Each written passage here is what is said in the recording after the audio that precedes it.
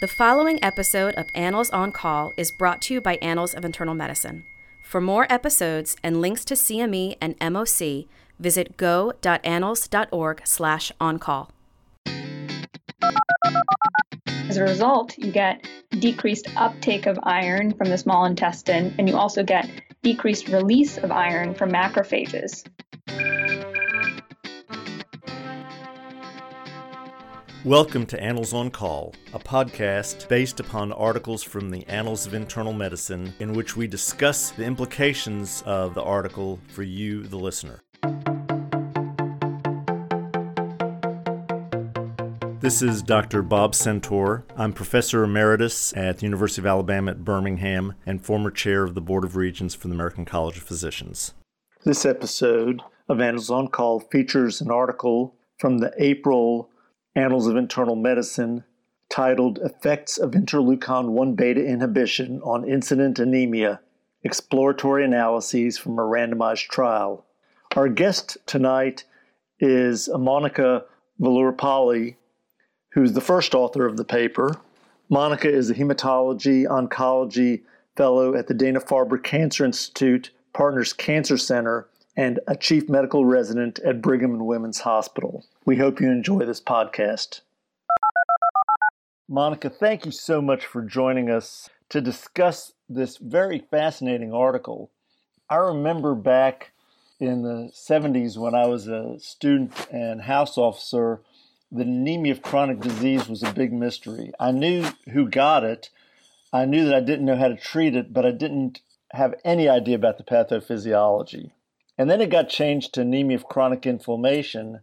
And now sometimes I hear iron-restricted hematopoiesis. I was really attracted to this study because it starts to give me even more understanding of what's going on and why these patients are anemic. Before we get into the pathophysiology, let's just start out with the study that you used for this analysis, the CANTOS study. And could you give me a brief overview of that study? Oh, definitely. Thank you so much for having me on your podcast, Bob. So the CANTOS trial was a very large multinational randomized controlled trial of patients who had a prior MI and also had evidence of underlying inflammation. And in the study, they were specifically looking at elevated high sensitivity CRP. And the trial was initially designed to test the hypothesis that reducing inflammation could in part reduce the risk of cardiovascular disease. And this was a hypothesis that had been percolating for many years, that inflammation plays an important role in the development of atherosclerosis. And it had been supported by some prior clinical and experimental data. And there was some correlative data showing that downstream markers of inflammation like CRP and interleukin-6 are associated with increased risk of cardiovascular disease events independent of lipid levels or cholesterol levels. And so this trial ended up enrolling about 10,000 patients who had a history of a prior MI and had elevated high sensitivity CRPs that were greater than 2. And patients were randomized to either get placebo or one of 3 different doses of the monoclonal antibody known as canakinumab. And so canakinumab is a antibody that inhibits interleukin-1 beta, which is a inflammatory cytokine that is often elevated in the setting of infection, but also in certain chronic inflammatory conditions. And the study demonstrated that canakinumab treatment resulted in decreased markers of inflammation, including IL-6 and CRP, and there was a decrease in the rate of cardiovascular events in patients who were treated with 150 milligrams of canakinumab. But there have been numerous secondary analyses that have demonstrated other beneficial effects associated with canakinumab treatment, and that led to some of our interest in the study that we performed. Let's get the background for this study. I've been trying to learn about the 3 different labels that I mentioned. Could you talk about what we knew before this study about the role of inflammation and the relationship of inflammation to anemia? Yes, definitely. I think it's a very interesting question and one that I'm sure we only have a glimpse of a full understanding of. And we talked about how there's 3 different labels that often get thrown around to describe this process linking anemia and inflammation. One of them is anemia of chronic disease, another is anemia of chronic inflammation, and then the third is iron-restricted hematopoiesis.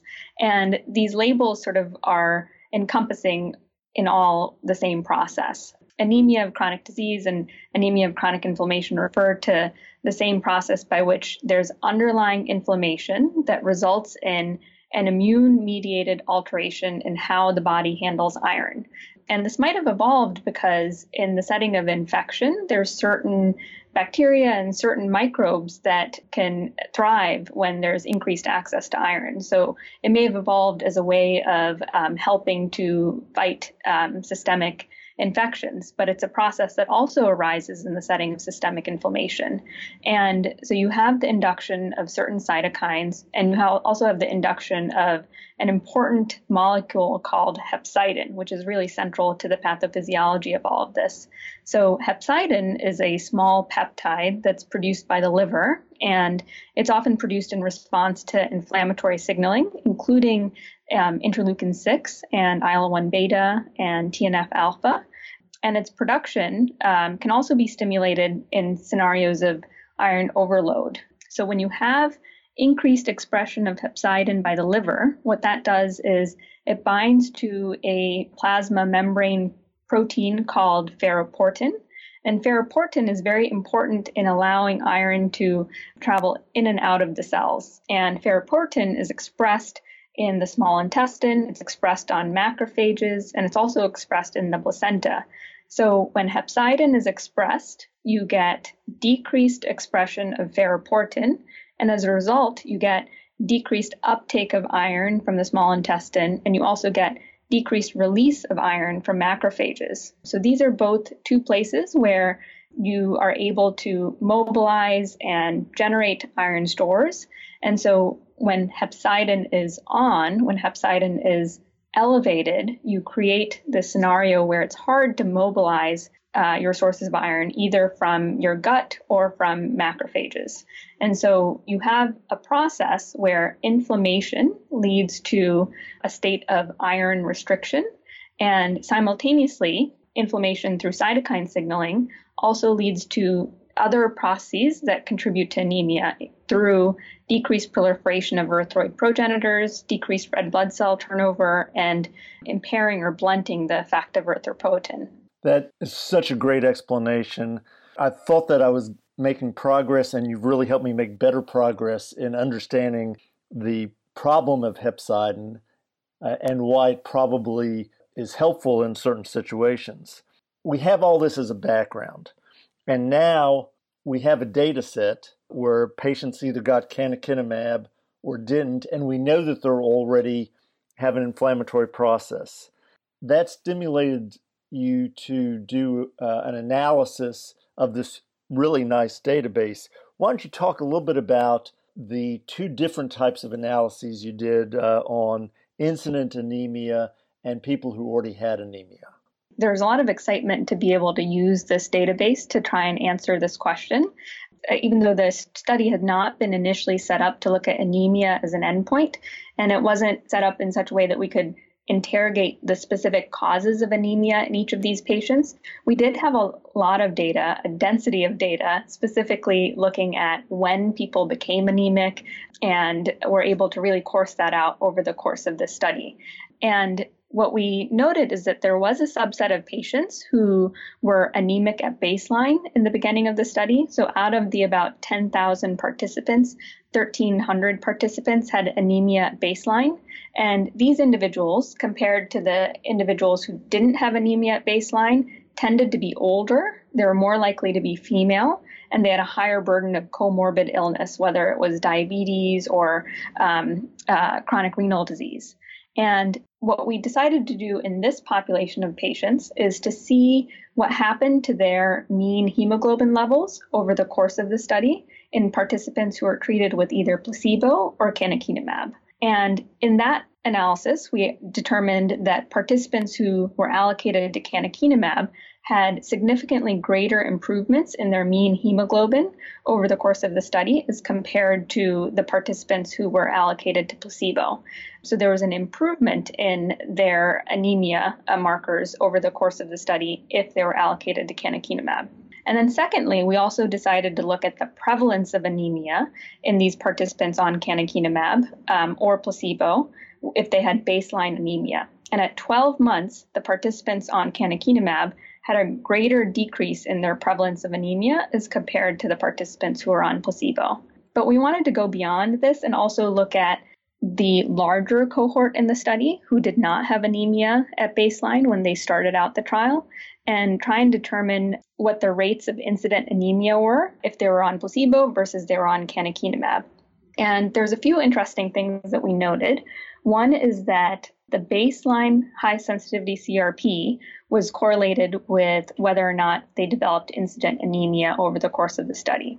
So if they had higher levels of higher markers of inflammation at the outset of the study, they were more likely to develop incident anemia.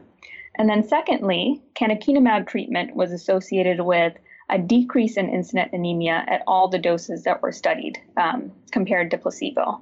And there was no significant effect modification that we could see based on gender or age, whether they had hypertension, whether they had diabetes, whether they had heart failure, or based on their baseline CRP. What mattered the most in terms of a reduction in incident anemia was whether or not patients had a robust response to canakinumab. So canakinumab is a monoclonal antibody that's given once every 3 months, and patients often have a very quick response to canakinumab if they do respond. And so we defined a robust response as participants at the 3-month point having a high sensitivity CRP less than 2 after they got canakinumab. And those participants had the greatest reduction in incident anemia over the course of the study. Wow.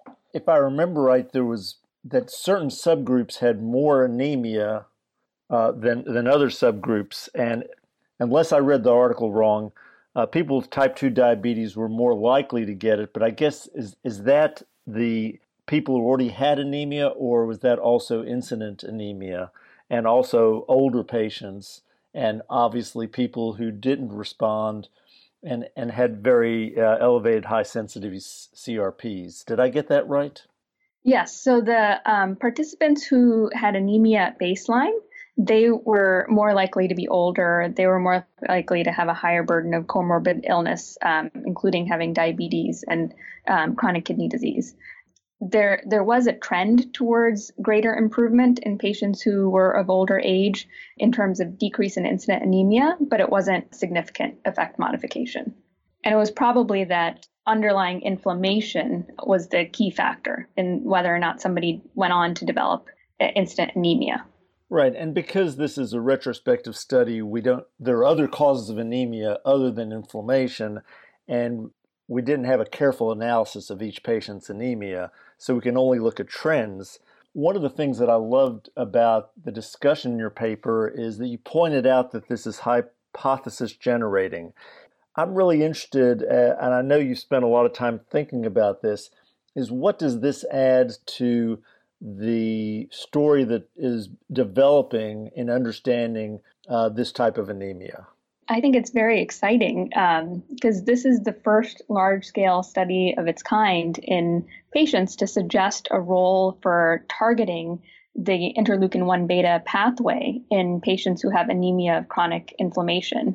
And it suggests an opportunity to develop new clinical trials using various targets that are involved in this pathway. So this signaling pathway is very interesting. It is a component of the innate immune signaling system, and the innate immune signaling system responds to infections and also other danger-associated signals that result in the stimulation of this pathway. And the interleukin-1 beta pathway is actually downstream of this multi-subunit composed protein called the inflammasome that is often activated downstream of either microbial signals like lipopolysaccharide or other danger-associated molecular patterns like cholesterol or urate crystals.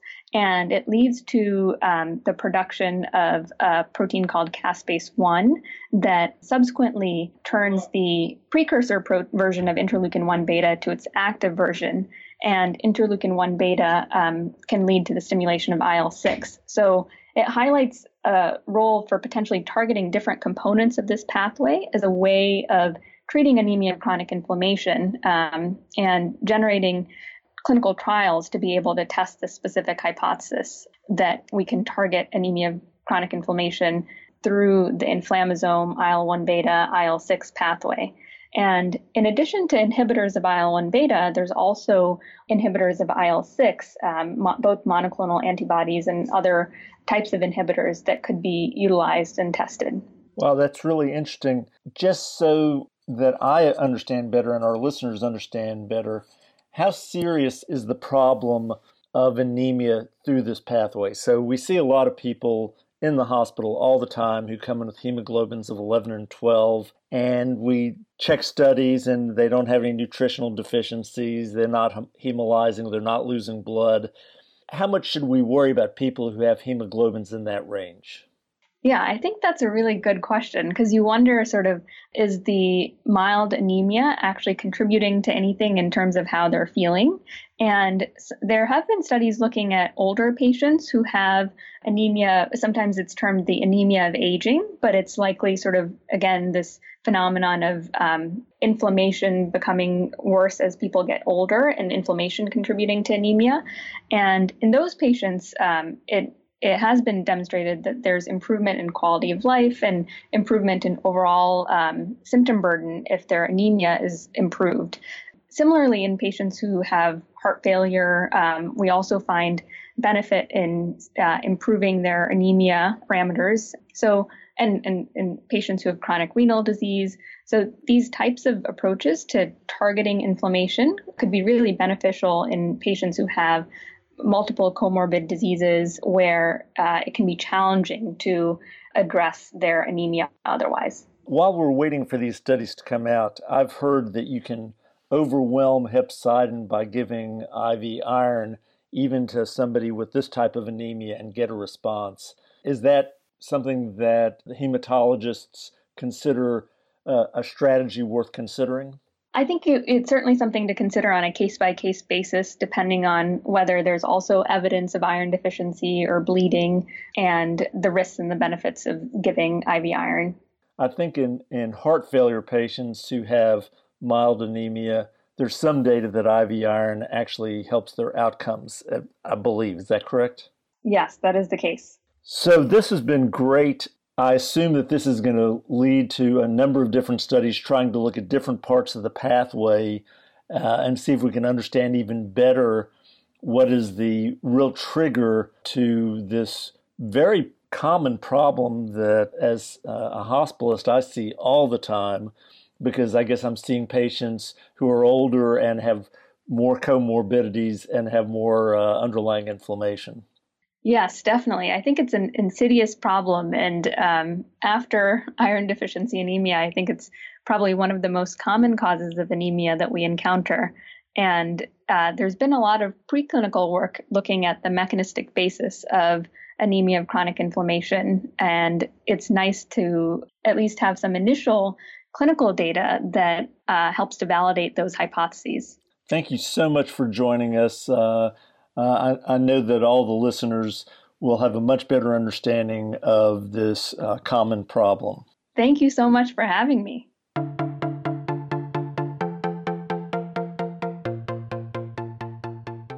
Now it's time for Bob's Pearls. Anemia of chronic disease, anemia of chronic inflammation, or iron-restricted hematopoiesis. This very common cause of anemia is likely caused by chronic inflammation. This was described very well in the introduction to this study. The big problem is increased hepcidin levels, which decrease both absorption of iron and movement of iron into the bone marrow. And that seems to be stimulated by an inflammatory process. This study generates a new pathway for study. We know that we can interrupt that inflammatory pathway, and now further research will look at the individual parts of the inflammatory pathway to see whether or not there are ways to better treat this very common type of anemia. We hope you've enjoyed this podcast.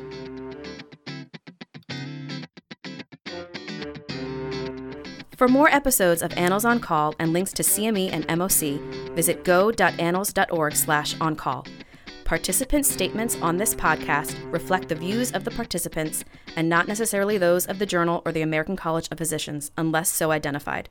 The information contained in the podcast should never be used as a substitute for clinical judgment.